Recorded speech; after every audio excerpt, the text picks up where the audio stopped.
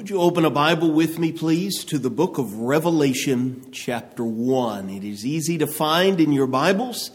Very last book of the Bible. We will be in Revelation, chapter 1, throughout our time together this morning. Let me echo the thanks from earlier this morning. Thank you for the invitation to be with you. I have been looking forward to this week. I am looking forward to this week and everything, if the Lord wills, that it holds for all of us. It is good to see so many familiar faces from years in the past, and that is a joy, of course, that I have been looking forward to. But I want to reiterate what I said in the Bible class period, that what makes this week most special of all is what we've been singing about already together, and what I hope comes through loud and clear in our time from God's Word. What is most special about times like this is the faithful love that we get to reflect upon, and the one that has shown us this faithful love. And so I am looking forward to spending time in God's Word with you. With you is a very great blessing, but most precious of all is the opportunity that we have to come before His throne together. And what makes our assembly special is the object of our praise. What will make heaven heaven? Of course, it will be a blessing, if the Lord wills, by His grace, to be together for all of eternity. But what will make heaven heaven is the fact that God is there and being able to be with Him for all of eternity. So thank you for this opportunity this week to hopefully grow in our appreciation of those great facts and our determination to be there by His grace for all of eternity. I also mentioned in the Bible class period, I'm always encouraged when there has been some forethought about how to make the most of opportunities like this. And so I was very encouraged in my conversation with Brian back in February about the intention to make this about what it means to be disciples, our obligations to one another, our obligations to the Lord, the opportunity to shine as lights in this world, to carry this good news that we're singing about today into a world that very desperately needs good news. And in talking with him, of course, it sure did sound very familiar to circumstances that we have gone through in southern Indiana over the course of the last couple of years, in reflecting on what we can learn and how to make the most of where we are and to apply God's Word to what we are going through. In many ways, for us, there just north of Louisville, 2020 was, I would put it in just one phrase as hang on. That's what our consistent message, it seems like, throughout 2020 was. It was a difficult year. And for us as disciples of Jesus, in the context of our church family, it sure does seem like a lot of our teaching and our preaching and our intentional connections and messages to one another was, well, we are in quite a storm. Hang on. Hang on to God. Anchor yourself to Christ. And with His help, we're going to get through however long this storm lasts. If I were to look back, and I have described 2021 in the context of our church family after hang on in 2020, in 2021 it was we need to rise and build. There is a lot that has been blown away by this storm. There are a lot of rhythms and habits that have been disrupted. There are relationships that aren't as strong as they once were. And as we talked about in our Bible class period, perhaps that includes my relationship with the Lord. And so if 2020 was hang on, 2021 in many ways was let's rise and let's build. For us in 2022, our focal point for the year has been, I am His and He is mine. And when I was talking with Brian about this week and how to make the most of this week, it seemed like you all were very much on the same sort of a wavelength. There is a time, of course, to hang on. There is a time to rise and build, and then there is a time to get back on mission. To get back to the fundamentals. The fundamentals of individual lives of discipleship, fundamentals in our home, fundamentals within the life of a local church, and the fundamentals of we have been entrusted with good news. And there are so many around us who need good news. So many who have lost their moorings of what it means to be created in God's image. To live the life that we ended with in our Bible class period, that God intends and has done everything necessary for our lives to be full of joy. That sort of thing is very foreign to real life people you will interact with this week. We've sung about it. We say to each other that we enjoy this joy and hope and love and contentment and peace. And here is the foundation of it all. Sometimes those foundations are shaken. And so I hope that over the course of the next few days, as we reflect, we've entitled this entire series, I am His and He is mine, that you'll think with me about not only what that means, who He is, but who we are, and what it means to be His in the 21st century. That, of course, we gather together and we encourage one another, and together we praise and we thank Him, but we carry this with us into the world. We shine as lights, and we share. We open our mouths and we share about this one who means so much to us. And one of the really basic things that I hope to maybe just affirm within you or reawaken within you or perhaps teach for the very first time in a way that becomes personal to you.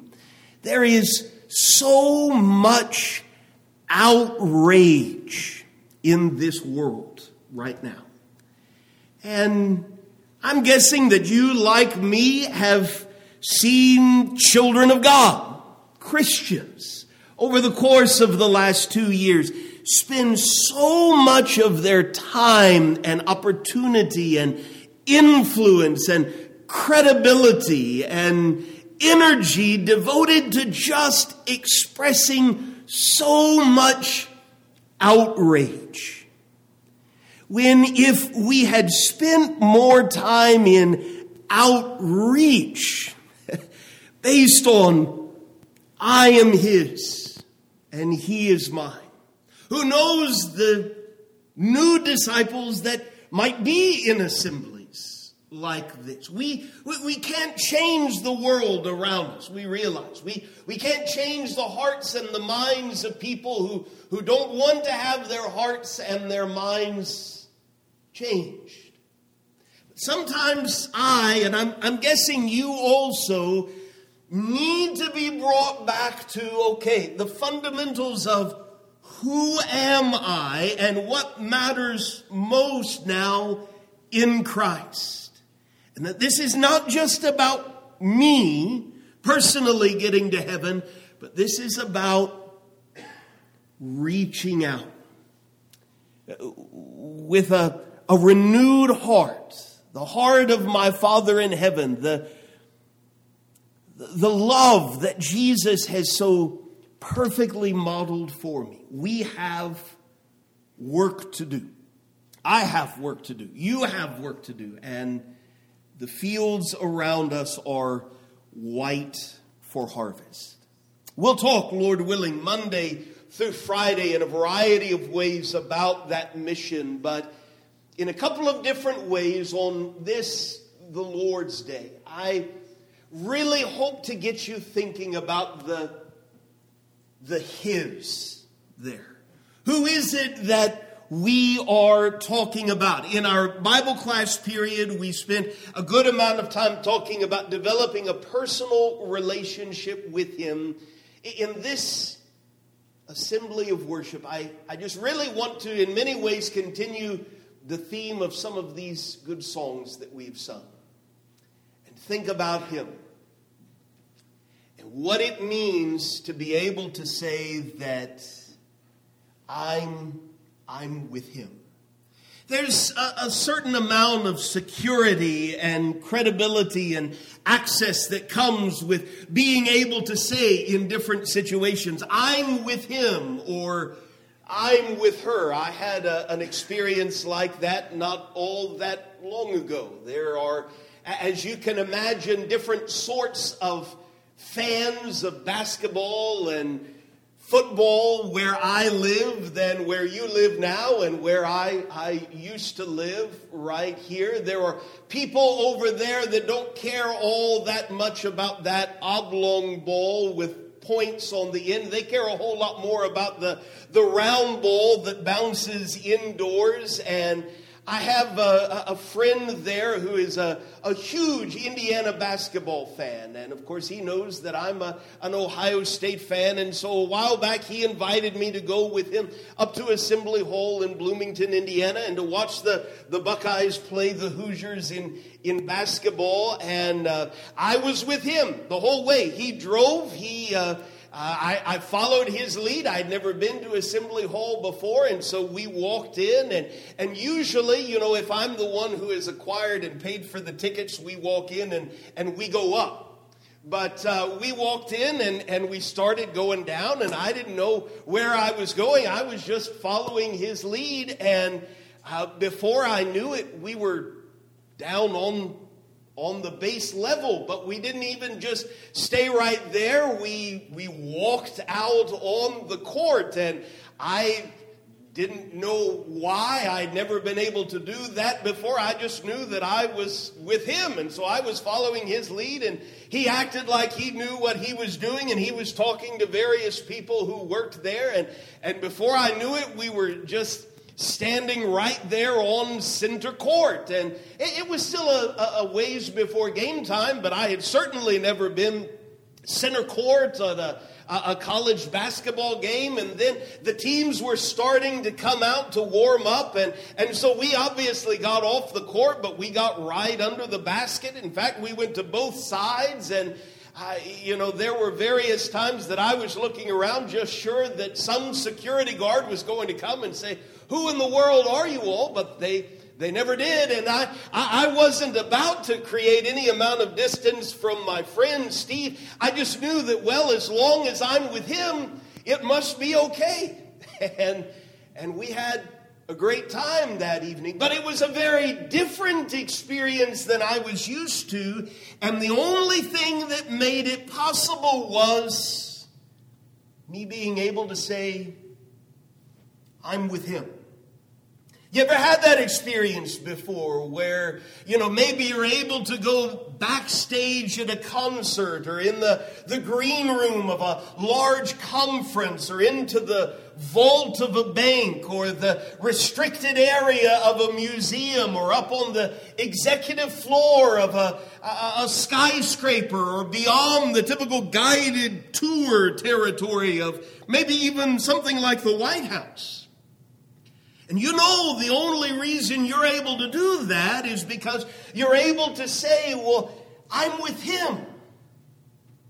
I'm with her. There's security and credibility and doors of access that are opened. We'll be in Revelation chapter 1 in just a moment. Let me remind you of a cold night a long time ago. In the Gospel of John, chapter 18, where we've got a great, a simple example of this. Jesus has been betrayed and arrested, and he's been brought back into Jerusalem, and he's being brought before various authorities. John tells us in John 18 and verse 15 that Simon Peter followed Jesus, and so did another disciple. And we understand from the larger context, almost certainly, this is John who is doing the writing, that is the other disciple. And since that disciple, John, was known to the high priest, he entered with Jesus into the courtyard of the high priest. But Peter stood outside at the door.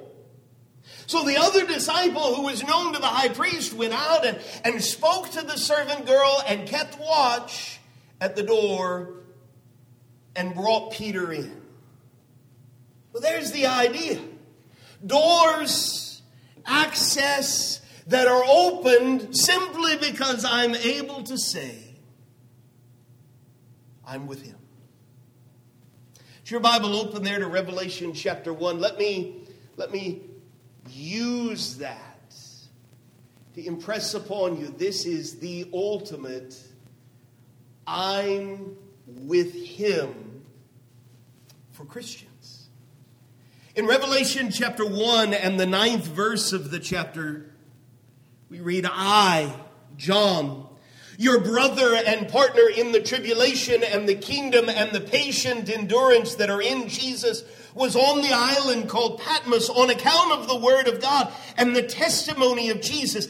I was in the Spirit on the Lord's day, and I heard behind me a loud voice like a trumpet saying, write what you see in a book. John is going to be given a vision, and we are blessed with a book as a result of that vision and his willingness to write these things down. It is the last book of the Bible. Write what you see in a book and send it to the 7 churches, to Ephesus, Smyrna, Pergamum, Thyatira, Sardis, Philadelphia, and to Laodicea. Then I turned, John writes, to see the voice that was speaking to me. And I'd love just over the next few minutes for you to do your absolute best to envision. We've already sung about it this morning, but to envision what he describes. I saw on turning 7 golden lampstands. In verse 20, last verse of Revelation chapter 1, last few words, we're given a sense as to what these lampstands are. John says in this vision, these were the churches. You ever thought about this local church in that way? We know what a lampstand is. It's not the light. It holds up the light, right? It goes back to what Jesus described in his most famous sermon in Matthew chapter 5, that you don't light a candle and put it under a basket. You put it up on a stand, and it gives light to all who are in the house. Seems like great and important context for everything we want to talk about this week as far as our identity as disciples and our mission as disciples and our obligations and privileges as disciples, that our mindset cannot simply be, well, let's all gather together in a huddle and hold on together. Or that they cannot be that, well, we're all going to gather together and we're just going to build amongst ourselves and seek to maintain what we already have. And maybe there are a few things that got knocked over the course of the last couple of years. And so we're going to rebuild those and get everything back to normal and maintain this status quo. Let's rise and build what we had before. Our mission, ladies and gentlemen, brothers and sisters, is to shine. And we don't gather together and tend that light and keep it under the big basket of this church building. We shine as lights in the world. And it's not our responsibility as a church to make the light, determine the light, limit the light, brighten the light. The light is. It's our responsibility to hold it up. It's your responsibility. The responsibility of this church. And please understand, every time we use that word this week, we're not talking about this building. We're not talking about some lifeless organization somewhere floating around in theory. We're talking about people. We're talking about you, the Lord's people who make up this local church. Together, you are holding up the light. John continues in Revelation chapter 1 and verse 12. I turned to see the voice that was speaking to me, and on turning I saw 7 golden lampstands, and in the midst of the lampstands, one like a son of man. It was the most frequent way Jesus would describe himself throughout the Gospels.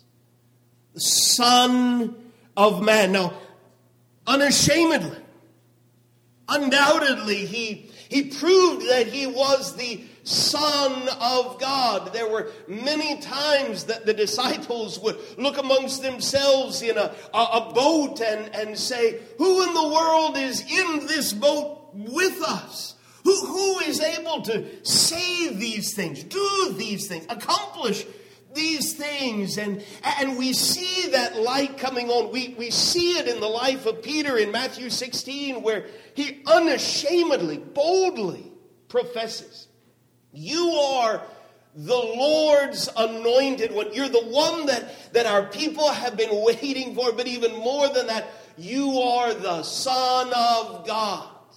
That was true. But how precious that the most frequent way Jesus would describe himself is in relatable terms. I'm the Son of Man. Relatable terms, yes, but deeply significant terms. Deep prophetic roots that go all the way back, for instance, to Daniel chapter 7 and verse 13, where Daniel now is an aged man, also has a vision. He gives the vision, and we have this book that we can go back and study him. And he describes how on one night, behold, with the clouds of heaven, I saw one like a Son of Man who came to the Ancient of Days. What a powerful phrase. The Son of Man was presented before him, and to this one like a Son of Man was given dominion and glory and a kingdom that all peoples, nations, and languages should serve him. His dominion is an everlasting dominion which shall not pass away, and his kingdom one that shall not be destroyed. And John here in Revelation 1 uses the same sort of thing, Same sort of phrase. Same phrase. Son of man. Hundreds of years before, God's prophet had seen someone coming before the Lord God Almighty, being given a kingdom that would never pass away. Dominion over all peoples and languages and nations. And John walked with him for 3 years. And in so many different instances, he looked just like an ordinary Son of Man. But now,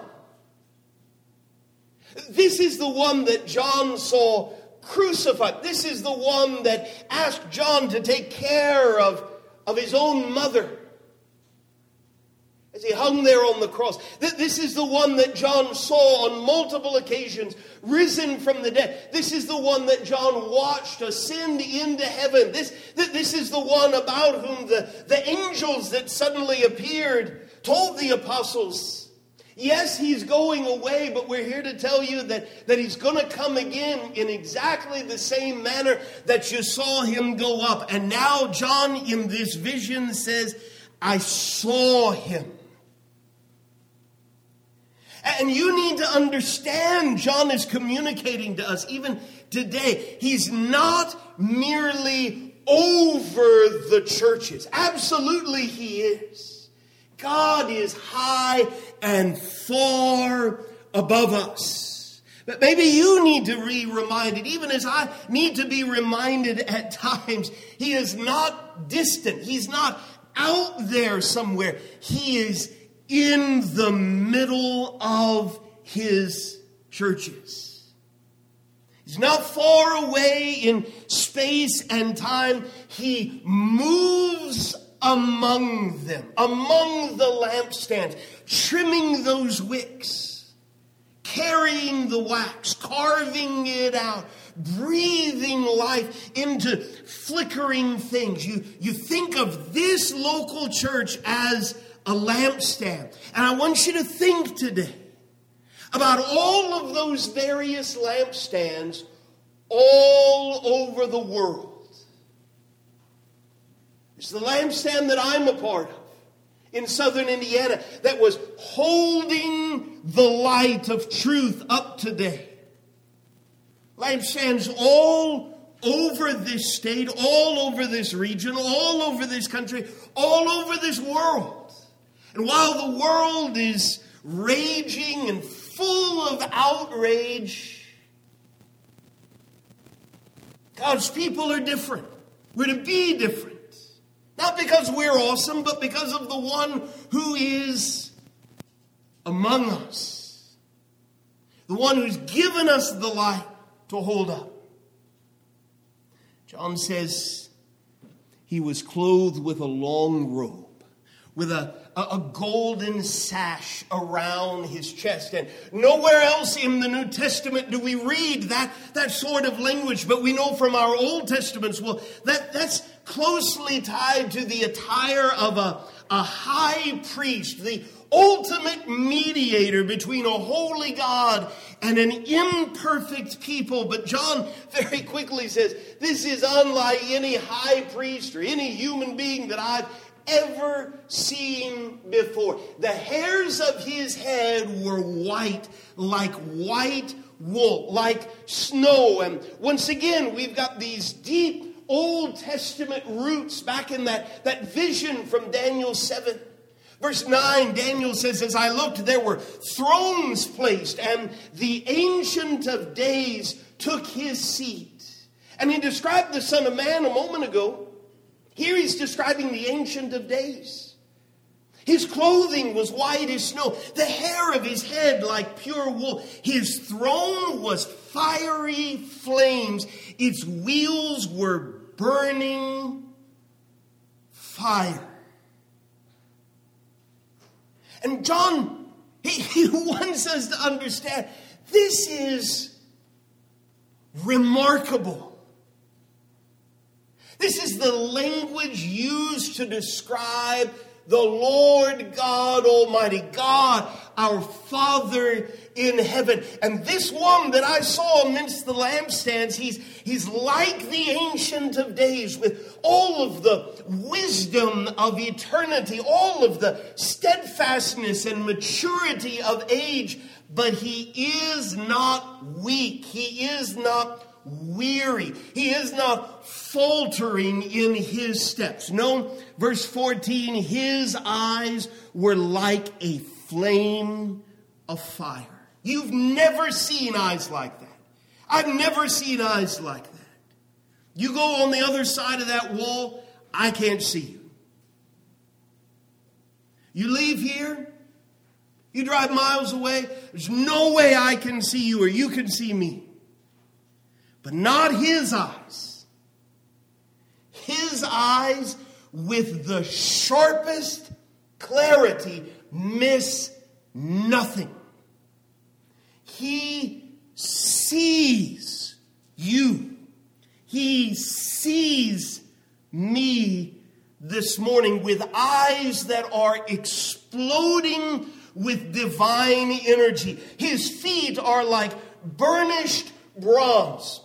They're able to tread in judgment any who stand in his way. There's not going to be anyone who holds up a hand to him and says, you've come far enough. You stop right there. No, his feet are like burnished bronze refined in a furnace. He's going to go wherever it is that he wants to go. And when he speaks, his voice is like the roar of many waters. You think of the roar that an ocean makes as it slams up against the rocky shore, or the rush of a thunderstorm, or the incredible sound of something like Niagara Falls. That's his voice. The voice that one day you're going to hear. He's promised us in John chapter 5 that even if he delays and you or I are in the tomb, I want you to think about that. That when we bury a friend or a loved one, we don't think in any sense of the word or the phrase that they're going to be hearing anything. They heard during their time on this earth, but they're done. This one in John 5 says the hour is coming when all who are in the tombs will hear my voice and come out. That's how powerful his voice is. And in his right hand, he holds 7 stars. Leaning on verse 20, once again, they are described as the angels of the churches. And whatever that means, does it not give us the idea that it's right there in his hand, under his protection, within his control, subject to his will? From his mouth comes a sharp, two-edged sword. What comes out of your mouth? Words come out of your mouth. And the same could be said of him. It's what's emphasized for us in Hebrews 4 and verse 12, that his word is living and active, sharper than any two-edged sword, piercing to the division of soul and of spirit, of joints and of marrow, and discerning the thoughts and intentions of the heart. His face was like the sun in full strength. Maybe that's a little hard for us to imagine on a day like today, but you know what that looks like. Maybe you, like me, were foolish enough at a much younger age to play silly games like, how long can one of us stare at the sun, right? You don't do that long. You don't do that many times before you figure out that's a really bad idea. You can't stand to look at it. It is so brilliant and so bright. He has keys. He has the keys, verses 17 and 18, of death and where those who have died are. He's in control. Not one is lost. And verse 19, he has a message. Revelation 1 verse 19, write therefore the things that you have seen. These are those that are and those that are to take place after this.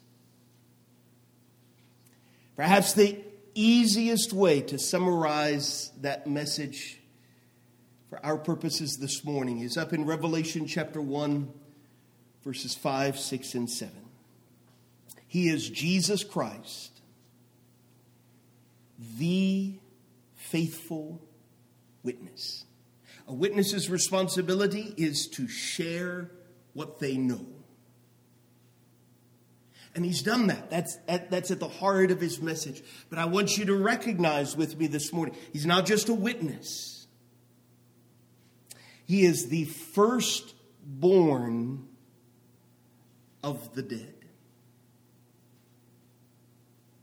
More of the dead to come out of their graves. And in fact, all of the dead will come out of their graves at the sound of his mighty beckoning call, because he is the ruler. He is the ruler of kings on earth. Once again, maybe you, like me, at times need to be reminded as kings and princes and presidents and dictators rage across the face of the earth, just like the Bible tells us that at times they are going to. Psalm 2 assures us that the one who reigns in heaven laughs. He reminds us throughout the prophets that all of the kings and all of the dictators and all of the presidents, all put together with all of their might and all of their wisdom and all of their threats and all of their hopes are just like a drop in the bucket. That's his phrase. Compared to the ruler. And so let's be informed about what's going on in the world around us. Let's most certainly do what we can to serve in any way possible. But let's make sure this week that the ruler of kings on earth has more of our attention than the drops in the bucket. Whatever they may do this week. Because this king loves us. And I want you to notice the present tense. I am. Not I was or I will be. I am. Loves us. Present tense. And has freed us from our sins by his blood. I want you to notice the past tense. There are people in this room who have been freed by his blood. That can be true of you this morning. That can be true of anyone with whom you interact this week. Why would we not share this news? Why would we not invite others to hear this news, to reflect on this news with us this week? There will be someone, I feel very confident, ask you at some point over the course of the next 24 hours. How you doing? What do you got going on this week? What'd you do over the weekend? What a great opportunity to say, well, I'm really excited because this week we're talking about being children of God. Good news in a bad news world. And yesterday I got to gather together with brothers and sisters and we got to praise this God who loves us. And I'm so excited about this week. And I'd love for you to come with me. If you're willing, I'd love share with you why I'm so excited in a world that is just wearing so many people down, because I'm a part of a kingdom. He has made us, Revelation 1 verse 6, a kingdom, priest to his God and Father. Let's remind ourselves on this first day of the week, before we are anything else, before we're citizens of these United States of America, we are citizens of the kingdom of heaven. Before our allegiance is given to donkeys or elephants, we are citizens of the risen Lamb. And everything else flows through that. I belong to him. I am a citizen of heaven. And so every opportunity I have, I give him glory and dominion forever and ever. Amen. He's got a message. It's right there in Revelation chapter 1. One more point. We can't faithfully represent that message without behold. He is coming. And there's a lot that we don't know. Clearly. John, in a different context, 1 John 3 and verse 2 said, Beloved, we're God's children now, and what we will be has not yet appeared, but we know, not if, but when he appears, we shall be like him. I want you to listen so carefully and eagerly to this last phrase this morning. We shall see him as he is. You see, this is not just some old, dusty, outdated something that some extraordinary person a long time ago thinks that he saw in a vision. This is who he is. And the day is coming when you will see him as he is. In the meantime, what's this all about? What's he want? Well, we're going to talk about that all this week. But let's park it right here. In the meantime, he wants you to join the chorus. That's what he wants. Revelation 5, verse 12, 13. Worthy is the Lamb who was slain, is what this chorus in heaven is singing, to receive power and wealth and wisdom and might and honor and glory and blessing. John says, I heard every creature in heaven and on earth and under the earth and in the sea and all that is in them. Listen. The flowers that are springing up out of the ground, awful cold right now, but they are singing. The trees that are blooming right now, they are singing. The birds that are flying are singing. The grass that is beginning to turn green, hills that are beginning to remember green again in a sense, are singing. They know who their Creator is. Romans 1 clearly teaches us. We're being invited to recognize who our Creator is and to submit to the one who sits on the throne and to the Lamb. Be blessing and honor and glory and might forever and ever.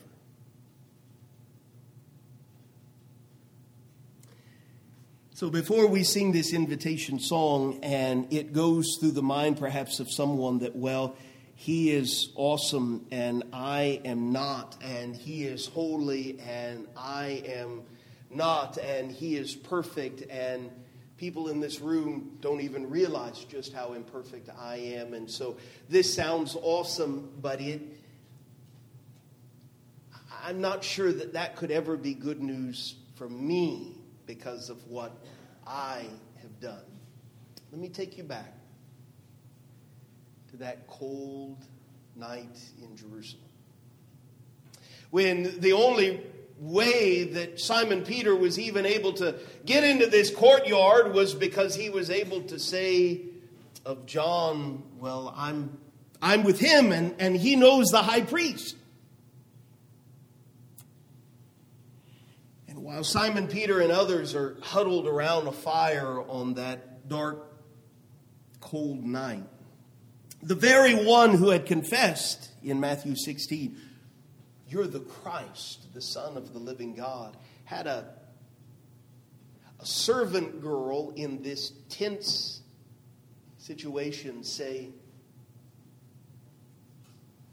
"That man in there being mocked and slapped and on his way to execution, aren't you one of his followers too?"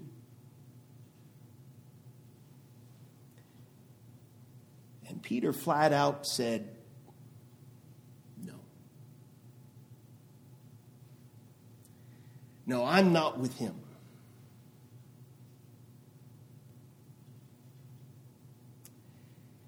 And a few days later, after weeping bitterly at that betrayal and denial, there was another fire,